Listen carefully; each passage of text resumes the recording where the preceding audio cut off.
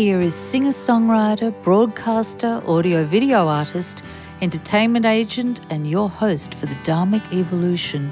It's the master storyteller himself, James Kevin O'Connor. Welcome back once again to the Dharmic Evolution. We've got a real treat today. He's from New Jersey, and he is a fingerstyle guitar player. He's also a graphic designer. Really connecting on so many levels. He has fused together fingerstyle guitar playing with singer-songwriter approach, and that's a rare thing, but I think you're really going to enjoy this music. He also worked with Grammy Award-winning songwriters and producers Tricky Stewart and The Dream. He then moved to LA to work with Tricky and his team. Put out his first and only EP as the Pilot Kids called Open Fire. He then moved back to New Jersey in 2017 to reconnect with his New Jersey roots and launch his new solo project.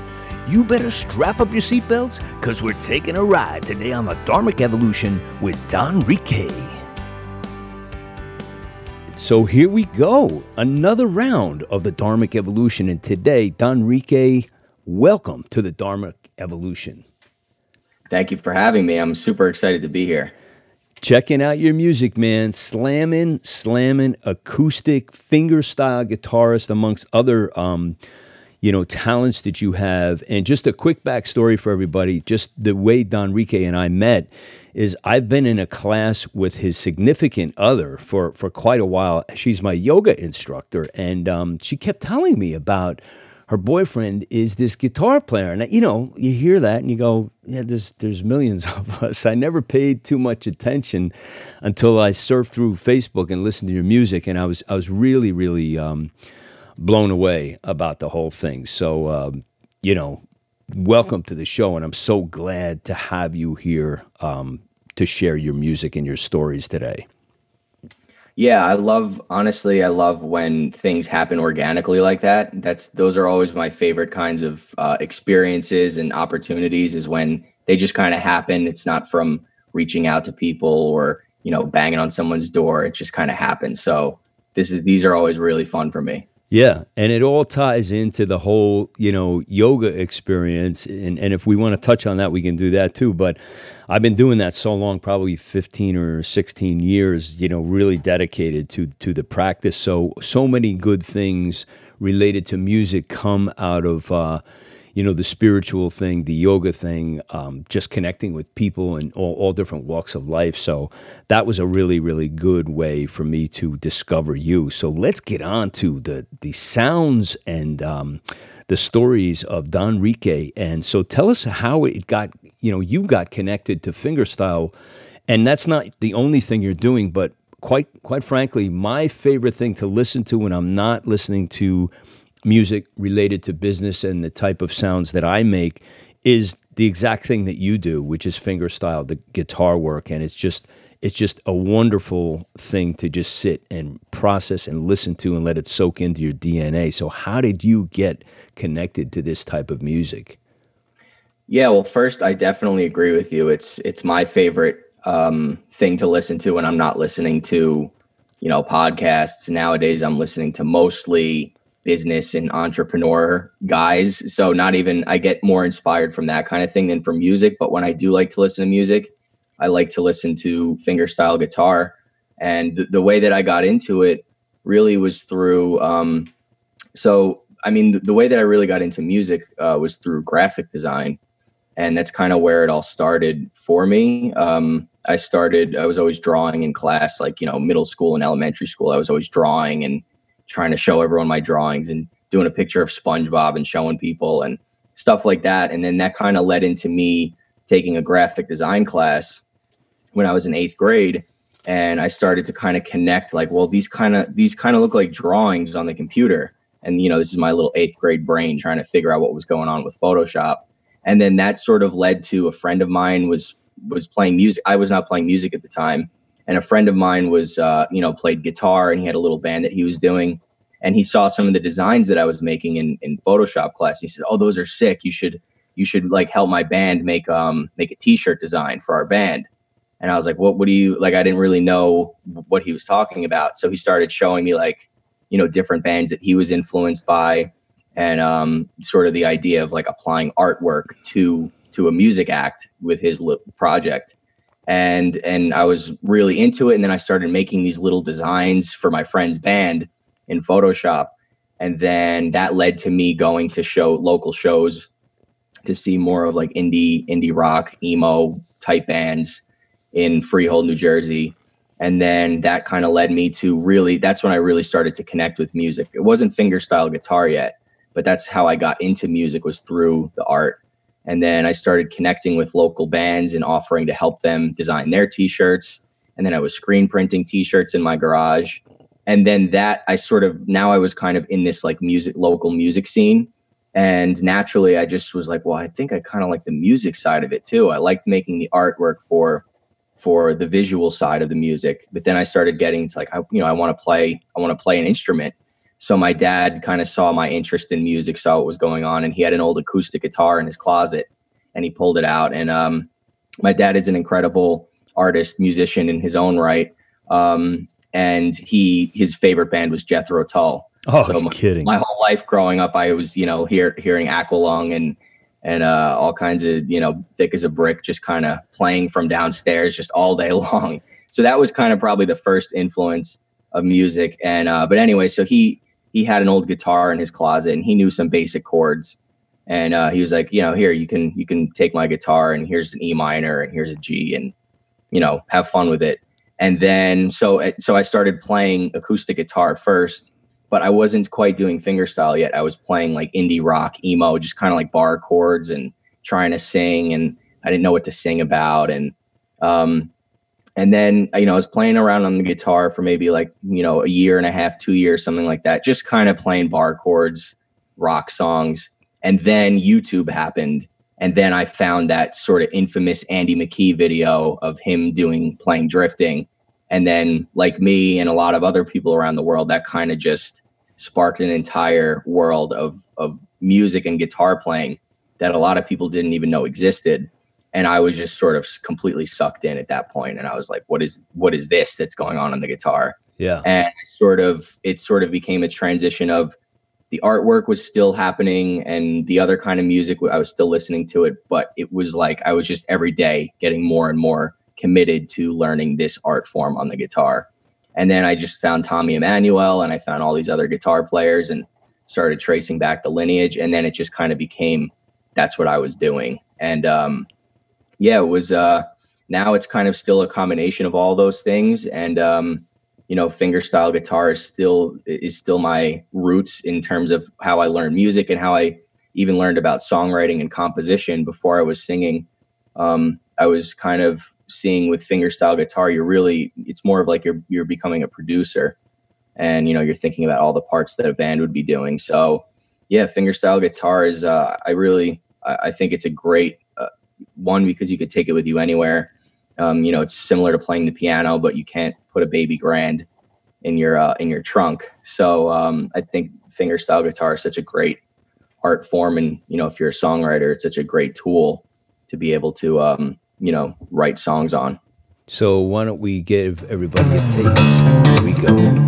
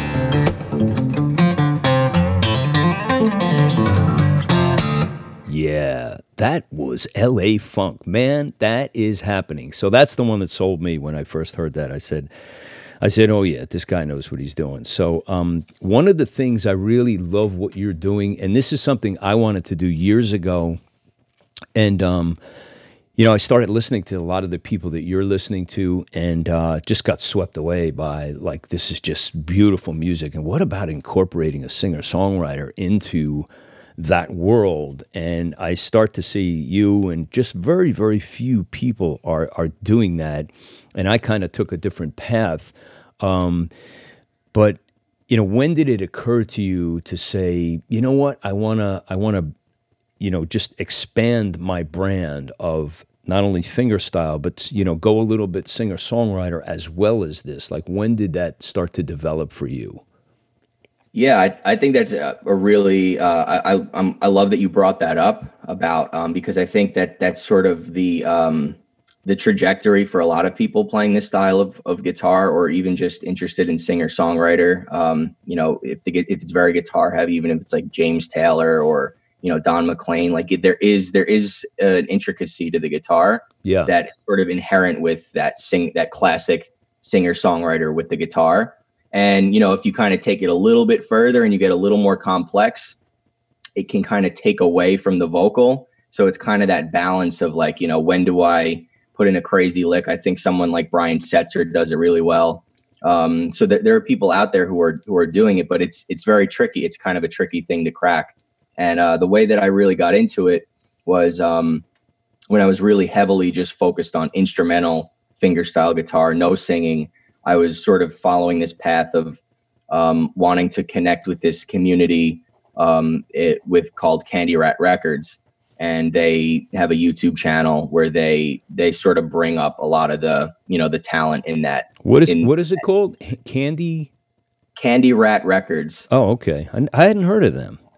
Yeah, they were responsible for finding Andy McKee, and they signed him, and he was one of their first kind of like guys that put them on the map. And then but anyway, so they have an incredible, they're sort of the hub for up and coming fingerstyle guitar players. And when I was sort of like, this is what I want to do, I wasn't thinking about singing, I wasn't thinking about producing or anything. I was like, I want to get on Candy Rat YouTube channel. Right. So I started to form a relationship with some of the artists on there, and I got to know the owner of the label, and he was giving me a lot of great advice. And at the time, I had a friend of mine from high school who was sort of managing me, giving me ideas, and we were, he was there for me in terms of we were trying to figure out something to do with my music.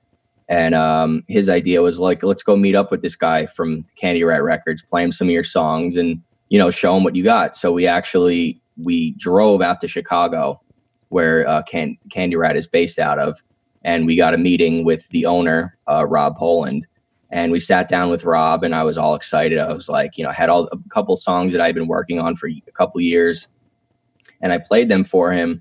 And he was just like, pretty much like, yeah, they're cool. But Candy Rat is like always looking for something that has like, not a gimmick necessarily, but that next thing that's going to push the art form forward. Yeah. And at the time, my songs didn't really have, like, they were good fingerstyle songs, but they didn't have anything unique about them. And when he told me that, it was kind of like, yeah, you're right. I agree with you. As a consumer and an audience member for fingerstyle guitar, there wasn't really anything that caught you about it. So I was like, well, I did have this idea of combining fingerstyle guitar with hip hop. What do you think of that? He's like, well, that sounds cool. If you get that, bring it to me and I'll listen to it. Yeah.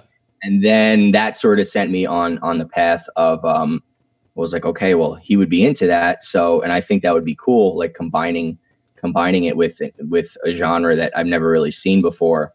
And then it started off, that was sort of the thesis of, combining fingerstyle with hip hop.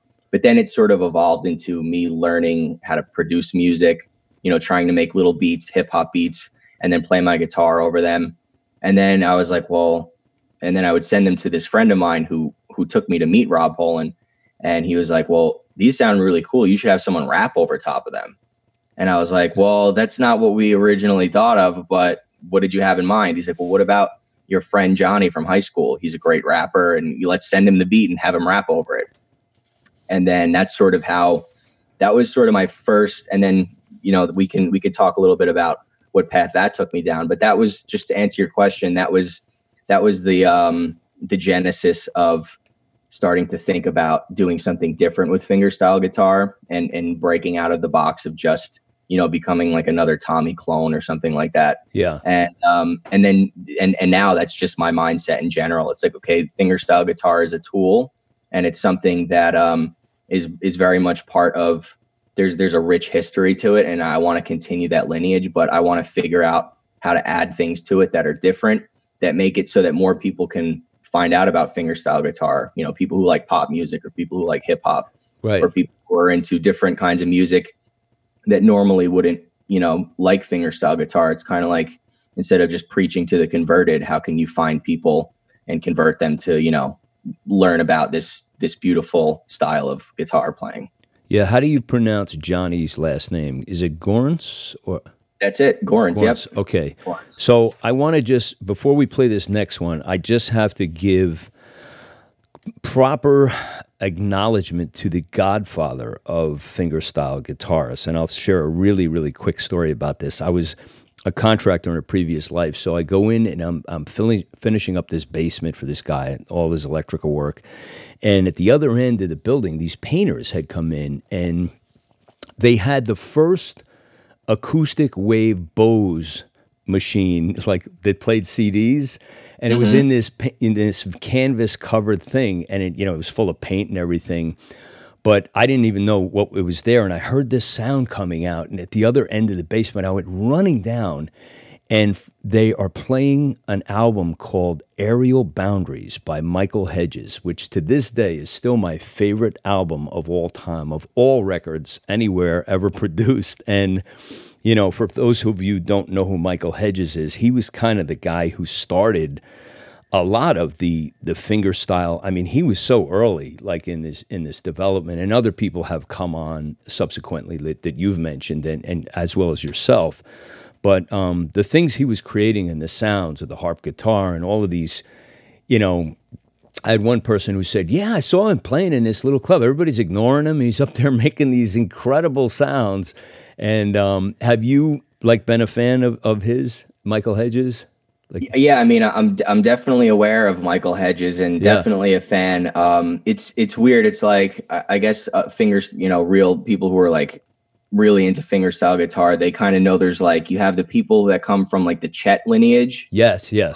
Who are thumb pickers and who are into the boom chick style, right, and that Nashville sound. And then you have the people that come from the Hedges lineage, who are more percussive, more abstract, more ethereal, banging on the guitar, altered tunings, that kind of thing. Yeah. So I come more from the Chet, Merle Travis lineage, where I kind of, I was in the beginning, I was looking at both. I was like, you have Andy McKee and you have all these other guys with the altered tunings and the crazy, harmonics. And then you have Tommy, who's doing pretty much blues music, he's kind of staying in that lane. So I definitely love both. I just was like, I can't even do that stuff that Michael Hedges is. I was like, I don't even want to attempt that. It's crazy. Yeah. It's so advanced, and I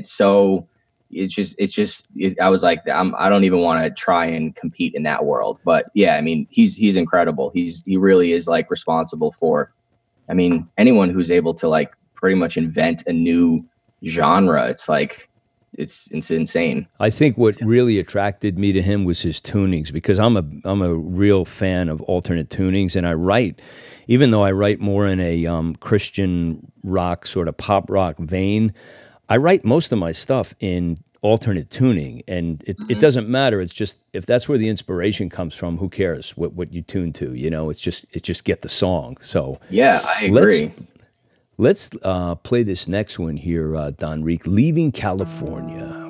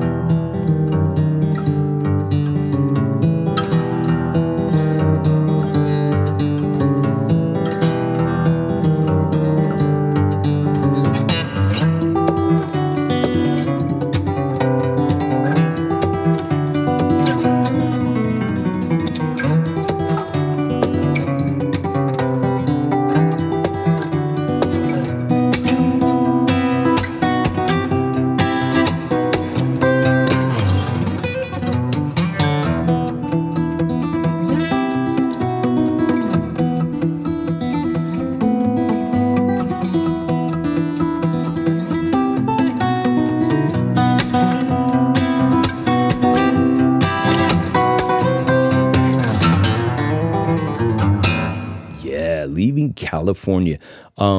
What key and what is the chords that you're opening with, or the riff you're opening? Like what where are you on the fretboard? Are you capoed? Are you open string? Like any special tuning on this? Yeah, that song is in standard tuning and it's in E minor. And I'm kind of just playing around with like E minor, and then I think it's like C. I don't I'm not I'm bad with it. With if I looked at my guitar, I'd be able to tell you. Right. But Okay. it's basically just the way I think about it is I try and write things that are like rock progressions, Yeah. really basic power chords, simple progressions. Doesn't Try and sound that way. it doesn't sound that way, but that's when I really started getting into fingerstyle guitar. What the songs that I liked the best, if you took out the melody and you took out the the bass lines that are going on and you looked at just the chord progressions, I mean, it could be like a Red Hot Chili Pepper song or something. So I try and write, with a chord progression that, and kind of now what I'm doing with singer-songwriter, I'm just kind of taking out the fingerstyle part of it and I'm just writing the chord progressions. And instead of playing the melody with the guitar, I'm just singing it. Yeah. So that's kind of how I'm thinking about it nowadays. Let me ask you about your recording technique, because you're getting really, really incredibly beautiful sound. The tones are gorgeous on Thank you. on the recordings, like really, really polished. Can you just share with us, for those audio geeks who love to hear about recordings, what are you using to record? Is it a combination? Yeah. So, and thank you. I really appreciate that. And I definitely have to give credit on the Wildflower EP. I did get the opportunity to record that with a Grammy nominated recording engineer. So we have him to thank for that. And Who is his name that? is Ken. His name is Ken Oriole, and he is incredible recording engineer and producer that I met when I was working in Atlanta with Tricky Stewart. And I got to connect with him when we were working on the Pilot Kid stuff, and we were literally in sessions for like 12 hours a day. And I think I can quote him on this, but he said that he never worked as hard.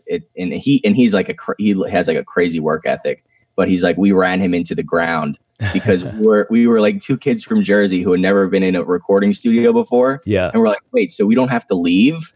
And so we would literally just show up at like, I mean, we were probably showing up at like 2 p.m. realistically, but then we would leave at like 4 a.m. like every day. Yeah. And Ken was just like, he just had to be there to just record us. Yeah. So we formed a really good relationship in that, we were with each other, a lot. And I learned a lot from him, and he helped me record that, the LA funk and the Leaving California.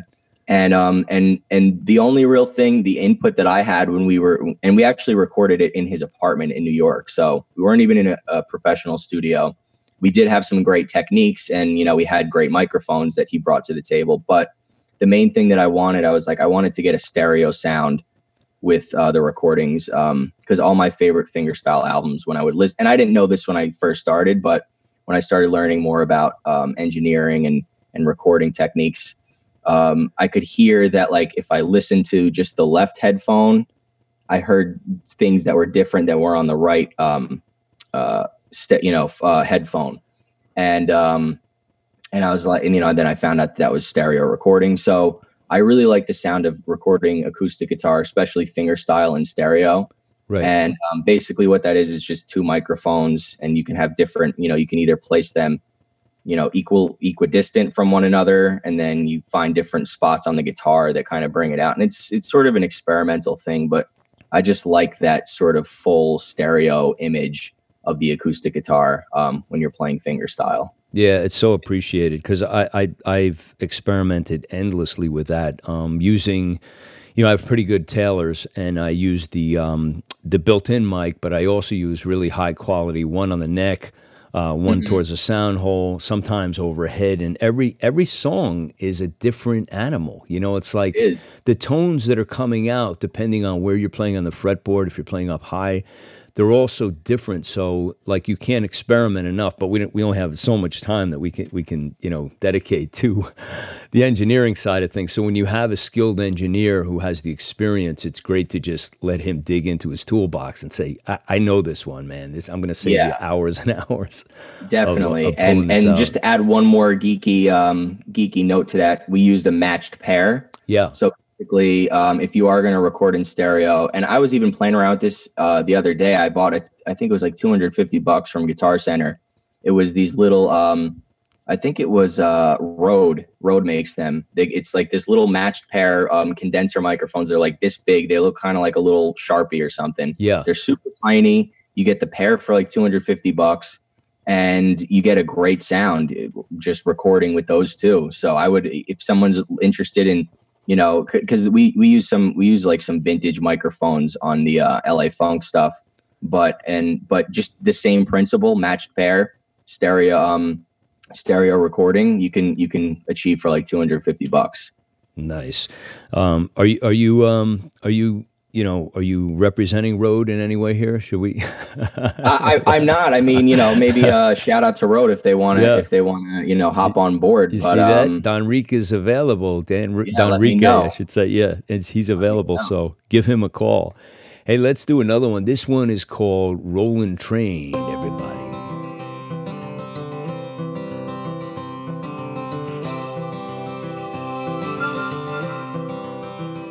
I'm riding on this rolling train. I'm hiding from the pouring rain. Nobody here, nobody there, and where it takes me, I don't care. Just riding on this rolling train. I take a drink, I feel no pain. I got no home and I got no name. You see people come and people go and melt away like virgin snow. So I keep riding on this rolling train.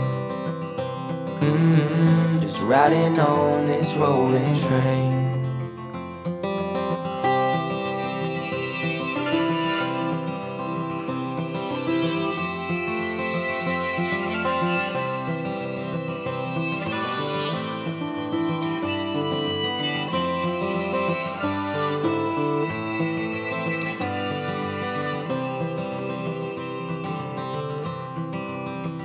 I'm riding on this rolling train to make my way back home again.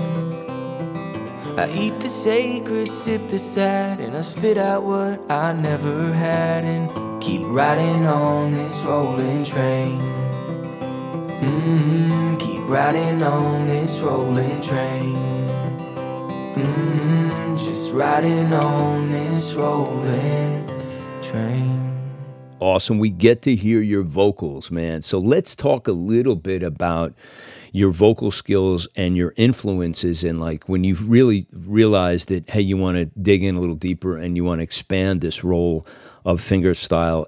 Who did you who did you conjure up in your mind to say, this is somebody who I really relate to as far as a vocalist? People that you grew up listening to besides Ian Anderson and Jethro Tull. Really don't mind if you sit this one out. Yeah, I used to perform that, by the way. I try and block out Jethro Tull only because I've heard so much of it. Like literally, like I could so much of it. But it is my first influence. So yeah, you got a little Ian Anderson in there. And then definitely from there, it turned into like emo music. So I got a little bit of like, influenced by like Yellow Card and The Starting Line and Senses Fail and Fall Out Boy. So I kind of like that little bit of whininess. But I sort of have like I kind of am like in between I'm like kind of like a baritone. So I've always really loved John Mayer. I mean, most, singer-songwriter, guitar players from my generation, John Mayer's definitely on the list. And then, as I kind of started really thinking about vocals and really trying to point to like where my range is and not trying to be something that I wasn't, People like Johnny Cash and people who have, looking at people who had lower voices. Michael Bublé, he kind of is like more of like on the lower end of the spectrum, even though I'm not anywhere near as skilled as Michael Bublé, but just like his tone. So yeah, people that are sort of on the lower register of their singing voices. And yeah, I'm still trying to kind of build up that list of influences, because it's still a new thing for me. I'm kind of getting more comfortable with it, and knowing how to control my voice. But it's still like, I feel like I'm where I was when I was playing the guitar for like only 3 years. So Yeah. I'm kind of at that stage. Great. I mean, if you think about it, Michael Bublé could never do with a guitar what you do. So there's kind of like, it really doesn't matter. It all comes down to, can you make the music? And whether that is like, a lot of people come on this show and I ask, what's your instrument? Because they may play an instrument, but a lot of the serious one will say voice. I do play a little piano or a little guitar, both or whatever. Right. But it's really about making the music. And I always cite like Paul Simon as one of the geniuses of our time. He was considered a fingerstyle guitarist. He's a badass player, man. He's even really a poet. You would even consider him more of like a beatnik poet or something. Yeah. And that's where it comes to, Paul doesn't have like the strongest voice in the world. He's more of a mellow singer. However, it's like, what can he do musically? And it's like, man, if you're not envious of that, you don't have a pulse. I mean, he's definitely on the list too. Bob Dylan, obviously, someone who's one of the greatest artists of our time, and most people can't even stand listening to his voice, but they don't even realize that majority of the songs that they listen to are actually Bob Dylan songs. Yeah, I love his voice because he stripped away all of the false veneer and just went right to the core of his soul, and that's what he's singing from. And he was doing something so revolutionary and he, like you said, he's written libraries of songs. You don't really see Bob covering other people's material. Yeah, he doesn't. He makes the music that other people cover. Yeah, well, I think he does covers of his own stuff. Yeah, right. This is a cover of a Bob Dylan song by Bob. It's like, I'm going to do it this way and use this voice on this day. I mean, he's and he's still doing it. Like, this is since the early 60s. I know, it's incredible. Yeah. And I think the through line with all of these people that we sort of are talking about is at the core of it is the songwriting. The songwriting is what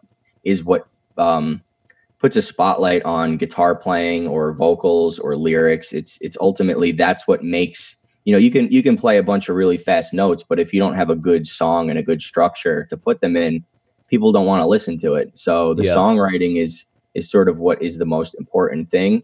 And, that's what I'm sort of, you get into learning guitar, or you get into singing or something because it's fun to do and it feels good. And it's something to, put your focus on. But the more you sort of start to uncover what it's all about, you're like, oh, it's the songs are what are really, driving those skills. And I mean, people like Bob Dylan, that's why he's so good, is because it's all about the songwriting, the structure, and the form. Yeah, he's something else. And tell me about, like, what are you doing as far as you got all this stuff going on, performing. Do you get out? Do you find places that are receptive to what you're doing locally, or is that a challenge for you here in New Jersey? Yeah, that's a great question, because even a couple of years ago, that was something that I was trying to make a conscious decision of, like, do I want to be a performer? Do I want to be a songwriter? I mean, some other people that I'm really influenced by, contemporary producer songwriters, people like Ricky Reed, Benny Blanco, Justin Tranter. I got a choice to hang out with him when I was over at Red Zone. And these are people who are writing songs for, like, Ariana Grande, or people like that, more pop kind of writers of today, but are still they're sort of like the Carole Kings of today, the people that are kind of in the background writing all these songs. And I was like, do I want to just be that? Because to me, the songwriting is what's most important. And but I always had this itch to go out and perform. So I'm kind of coming out of this phase of just like, I've just been writing and producing and in the studio and just working on my craft kind of, in the studio. And so now I'm sort of, that itch is coming to want to perform again. So, I'm finding little places. I found a spot in Morristown called the Laundromat that I'm starting to set up some, little 2-hour sets doing, and starting just doing open mics again and just going out and playing around and finding what works for me in terms of, my balance of songwriting and performing. Great. Yeah, I've played there, the Laundromat. That's a good place for you for sure. Yeah. It's a little challenging around here, but I think you're doing the wise thing. I mean, you're building what is your quintessential brand. I mean, and really it takes time to put that investment in. And, it takes time and perseverance and longevity to stay with, especially when you're carving out something that's unique, that's unique for you. And, having the patience to stay with it, it takes a lot, Thanks. Yeah, you totally nailed it. You're obviously on that same exact path, because you totally nailed the, just the longevity and the patience and thinking about the big picture. Yeah. I think about people like, like Les Paul playing, at his jazz club, until he's dead pretty much. Yeah. And it's like, that's the game I'm playing. Right. I'm not trying to be a flash in the pan thing. This is my life. This is what I want to do. This is what I feel I'm here to do. And for me, it's like, okay, well, what's 2 years or 3 years towards figuring out, the next chapter. Everything is kind of like in these little 2-year increments of like, kind of refining your lifestyle around, your art form. So yeah. You definitely have to have that mindset. Yeah, I think you're right, because if you look at the people who have been in that position, the most recent example, like you said, is not only Les Paul, but B.B. King literally died like playing. Like he got sick in the last year of his life, and he just couldn't physically do it. But he played till he was pretty much gone. And somebody asked Don Henley from the Eagles, like, what are you doing, like touring? You've done so well financially, And he goes, I did try that retirement thing. He goes, what about, I'm a musician. I'm a singer. I'm supposed to be performing. Yeah. And Elton John tried it. I don't know how many times. He did the last tour, and now I think he's doing it again, saying, I'm not going to play anymore. And I don't believe him. Maybe he won't do it as aggressively because, the road is really difficult. Billy Joel got sick of it. And then he said, you know what? I'm going to just play Madison Square Garden until they're so sick of me and they don't want me. If I don't sell it out, I'll stop playing. Not only hasn't that stopped, but now he's doing stadiums again. It's like crazy. So nobody can stop. Like if it's in your blood and if it's in your DNA, if this is what you're supposed to do, then it's just like if you're any other kind of artist or whatever your career is and you're passionate about it, why would you stop, It's totally true. Yeah. And that's the thing that brings musicians together is that a lot of people may not fully understand it. People really love and appreciate music, but unless you're actually doing it and it's, you have that sort of burning thing within you, right? You gotta cultivate the right crew of people to kind of keep you going and support you. Yeah. And the funniest one for me was I saw this old Stones clip one night, and they were interviewing Mick Jagger, and he was like, he couldn't have been more than 21. And they said to him, Mick, how long do you think this will continue to last? And he goes, I don't know, but I think we're good for about a year, maybe a year and a half. It was like, that's what he said. Yeah, he goes, and this was like their first album just came, and he had this confused look on his face, like he thought this was just some fluky thing that they really weren't going to have a career out of it. And this is like how many decades later? Like 6, 7. In a weird way, that's almost like now I'm trying to reconnect with that. Not like carelessness about it, but there's something special that happens when you're not trying to like be famous. You're not trying to like do some crazy. They're just like, we're just doing our thing. I don't know, a year. They're not like, oh, I'm trying to do this for the rest of my life. Yeah. Because when you have that like mindset about it, sometimes you're not doing the thing. Like, to me, music really happens the best when it's just like you're just living your life. And if you're a musical person, it'll just happen. And Yeah. you know, trying to get back to that when you have more experiences and, you know, you've had things that you've tried and that didn't work, and but you always have to come back to cultivating that original sort of, like what you said, Mick Jagger's like, I don't know, maybe a year, like, I'm just doing this for fun. Yeah. I'm not thinking about it like that. You guys are. Right. That's why God tells us live for today and don't worry about tomorrow. Hey, let's do another one. This is Staying In.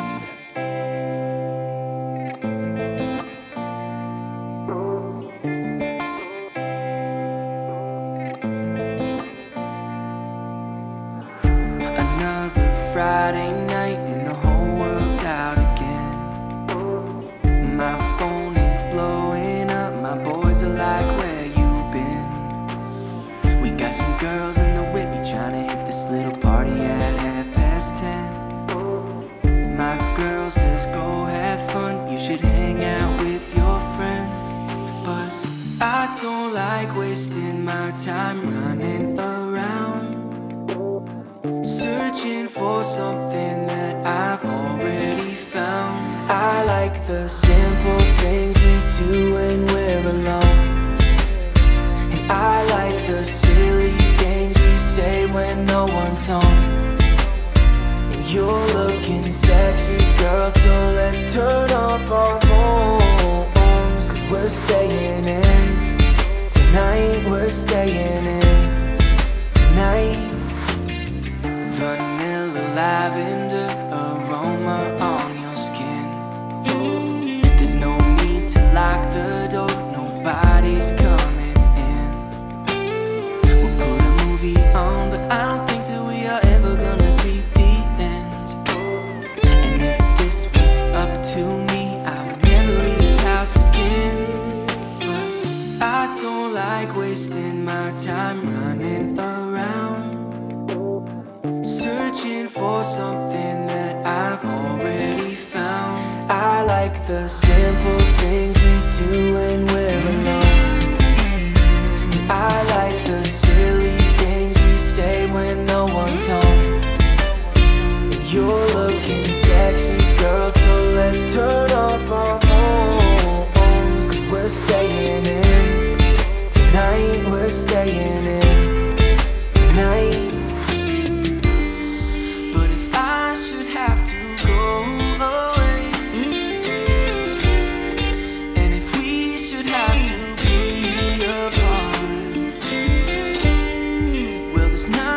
I could do or say, just let you know you're always staying in my heart. I don't like wasting my time running around, searching for something that I've already found. I like the simple things we do when we're alone, and I like the silly things we say when no one's home. And you're looking sexy, girl, so let's turn off our phones, 'cause we're staying in tonight, we're staying in tonight.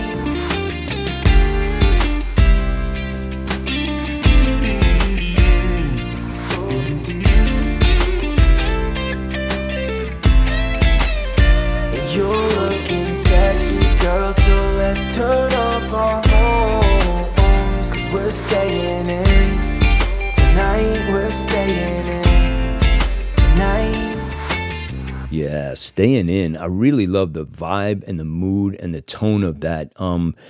Can you give us the metaphor behind this? Was there a special meaning for this song? Like, what was the reason you wrote this one?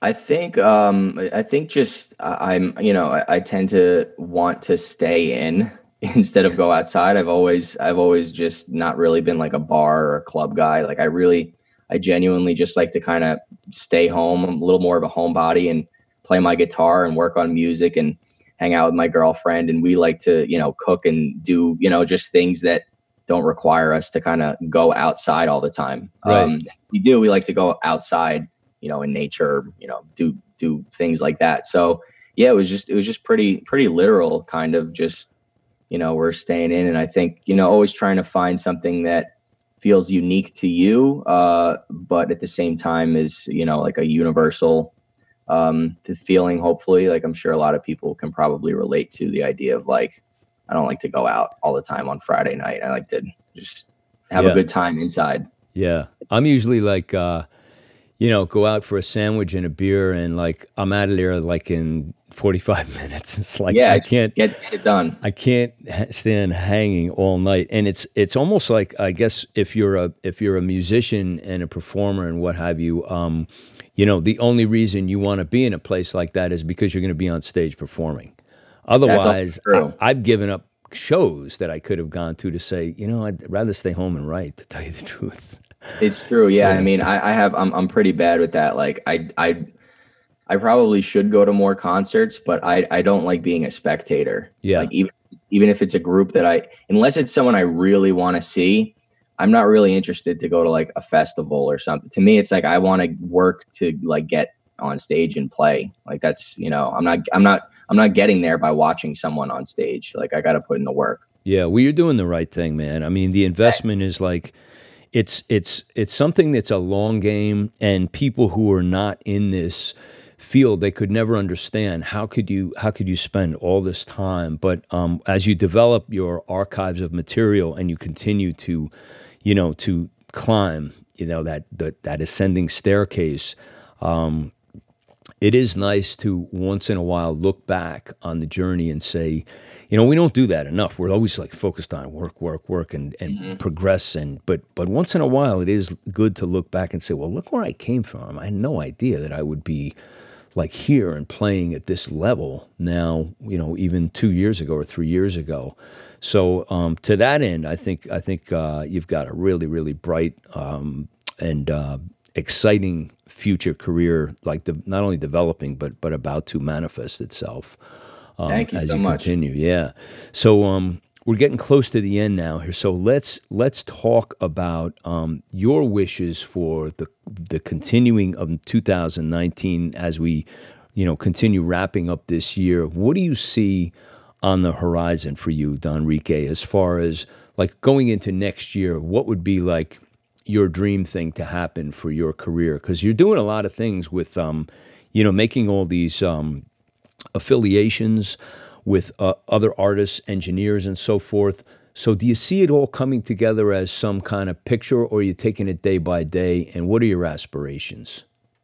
Yeah, that's another. I mean, you ask good questions. I practice, man. Yeah, you're great. You're great, man. I really appreciate just the thoughtfulness. Yeah, so right now, actually, what I've been focusing on. So I'm always songwriting. I'm always kind of developing my sound as Donrique. But what I've been focusing on for like the past 6 months is actually I'm building a series of online songwriting and recording courses that I'm getting ready to launch very soon. And, I had to take I had to just really be realistic about, how I wanted to monetize my career, how I wanted to really take everything that I've invested and say, okay, I've really put in a lot of work. I really kind of have a certain thing that I can help people with musically. I have these skills that I've developed musically. What do I want to do with them? Do I want to sell t-shirts? Do I want to sling, CDs at people? Do I want to try and run around and play shows all over the place? And, all of that will come in time. But for me, or do I want to do a Kickstarter and raise money for an album? And, I was really thinking that I thought it would be a great way to get to my next point in my career. And to, sort of monetize these skills. I'm not afraid to say that, we need to make money doing what we're doing. And for me, I was looking at a lot of different people. And the thing that I really was attracted to was the idea of taking everything that I've learned and putting it into something that would help other people make their own music. Right. And so I've been and that's been a completely new skill set in and of itself, trying to actually teach music. And to take all these things that are very internalized, things that I've just spent a lot of time processing in my own brain, but never really communicating to people about songwriting and guitar playing and recording. And I've been just kind of getting that out of me and putting it and documenting it. And for me, it's kind of like, it's like another building a real asset, once I have these courses and these videos and they really bring value to people. And And I'm kind of envisioning wanting to be, I want people to enjoy my music, and I want people to come to my shows. But for me, it would be much more rewarding if if I got a message from a 22-year-old kid who said, or I found out some article, some kid blows up from a song that he wrote, and how did you learn about songwriting? Oh, I took a course from Donrique. To me, Right. that would be a better way for me to kind of just spread my what I've spent so long to think about and process with music. I kind of see that being an important part of what I want my legacy to be. I want to really not just inspire people through my music, but I want to help people like actually write their own songs and actually be able to do their own music. Because at the end of the day, people who are attracted to what you're doing musically, not 9 times out of 10, but a lot of times are musicians themselves. And deep down, they're like, I want to learn how to do that. How can I do that? I like what he's doing. I want to do that too. So I want to actually be able to help people, not just inspire them to want to make music, but actually practically give them the tools to do that. Fabulous. A thought leader. And I can't think of a better person to do this, to take this on. This is great. There's always a need for people to learn. And now we have the ability to just log on and tune in and follow somebody who's a great example. So that's really awesome, man. Congratulations on that. Thank you. And so for people, the best way to connect to Donrique, and we'll include all your links, of course, in the show notes, but how can people immediately connect with you? So definitely donrique.com. It's DONRIQUE.com. And that sort of I just send people there because it's easy to remember. And then you can go to all the social links from there. So just head over to donrique.com and sign up for the mailing list. You get some free stuff with that. And then, follow me on all the socials from there. You click all the little icons. Awesome. Donrique, I got to tell you, man, it was a pleasure. We could have stayed on all day long talking about fingerstyle guitar only, but there's so much to cover. And I just want to, on behalf of all those out there who appreciate and love your music, I just want to wish you all of the success and God's blessings on you and your music. And also my best to Gianna. Thank you for connecting us. And I'll see you on the mat. See you on the mat, yeah, in Downward Dog.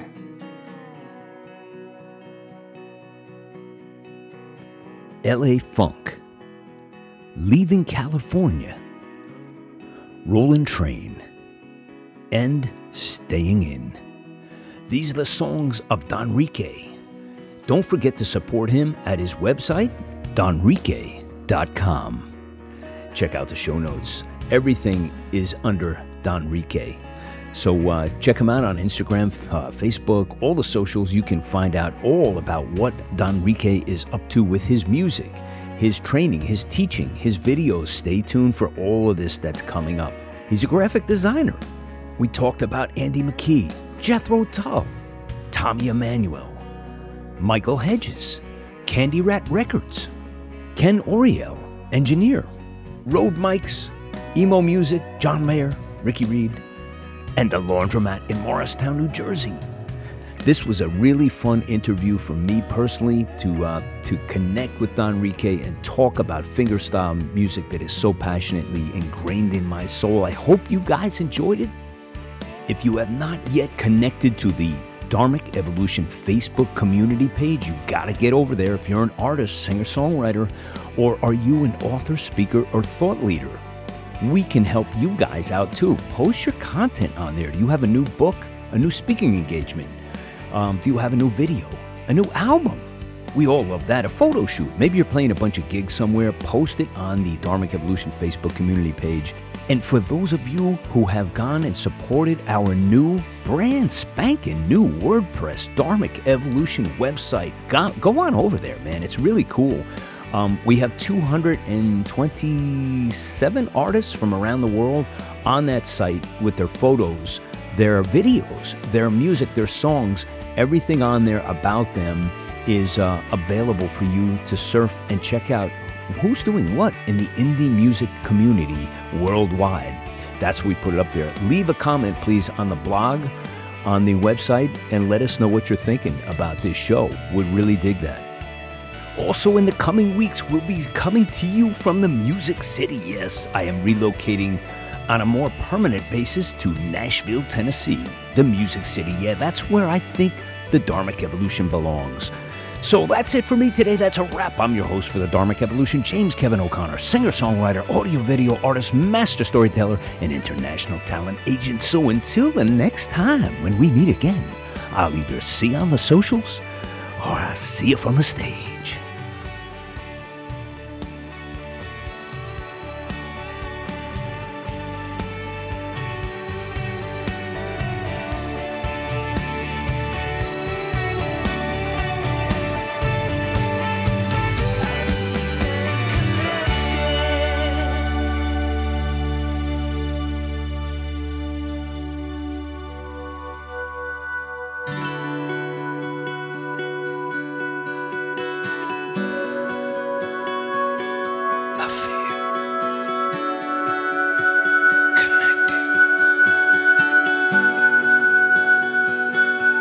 It's in my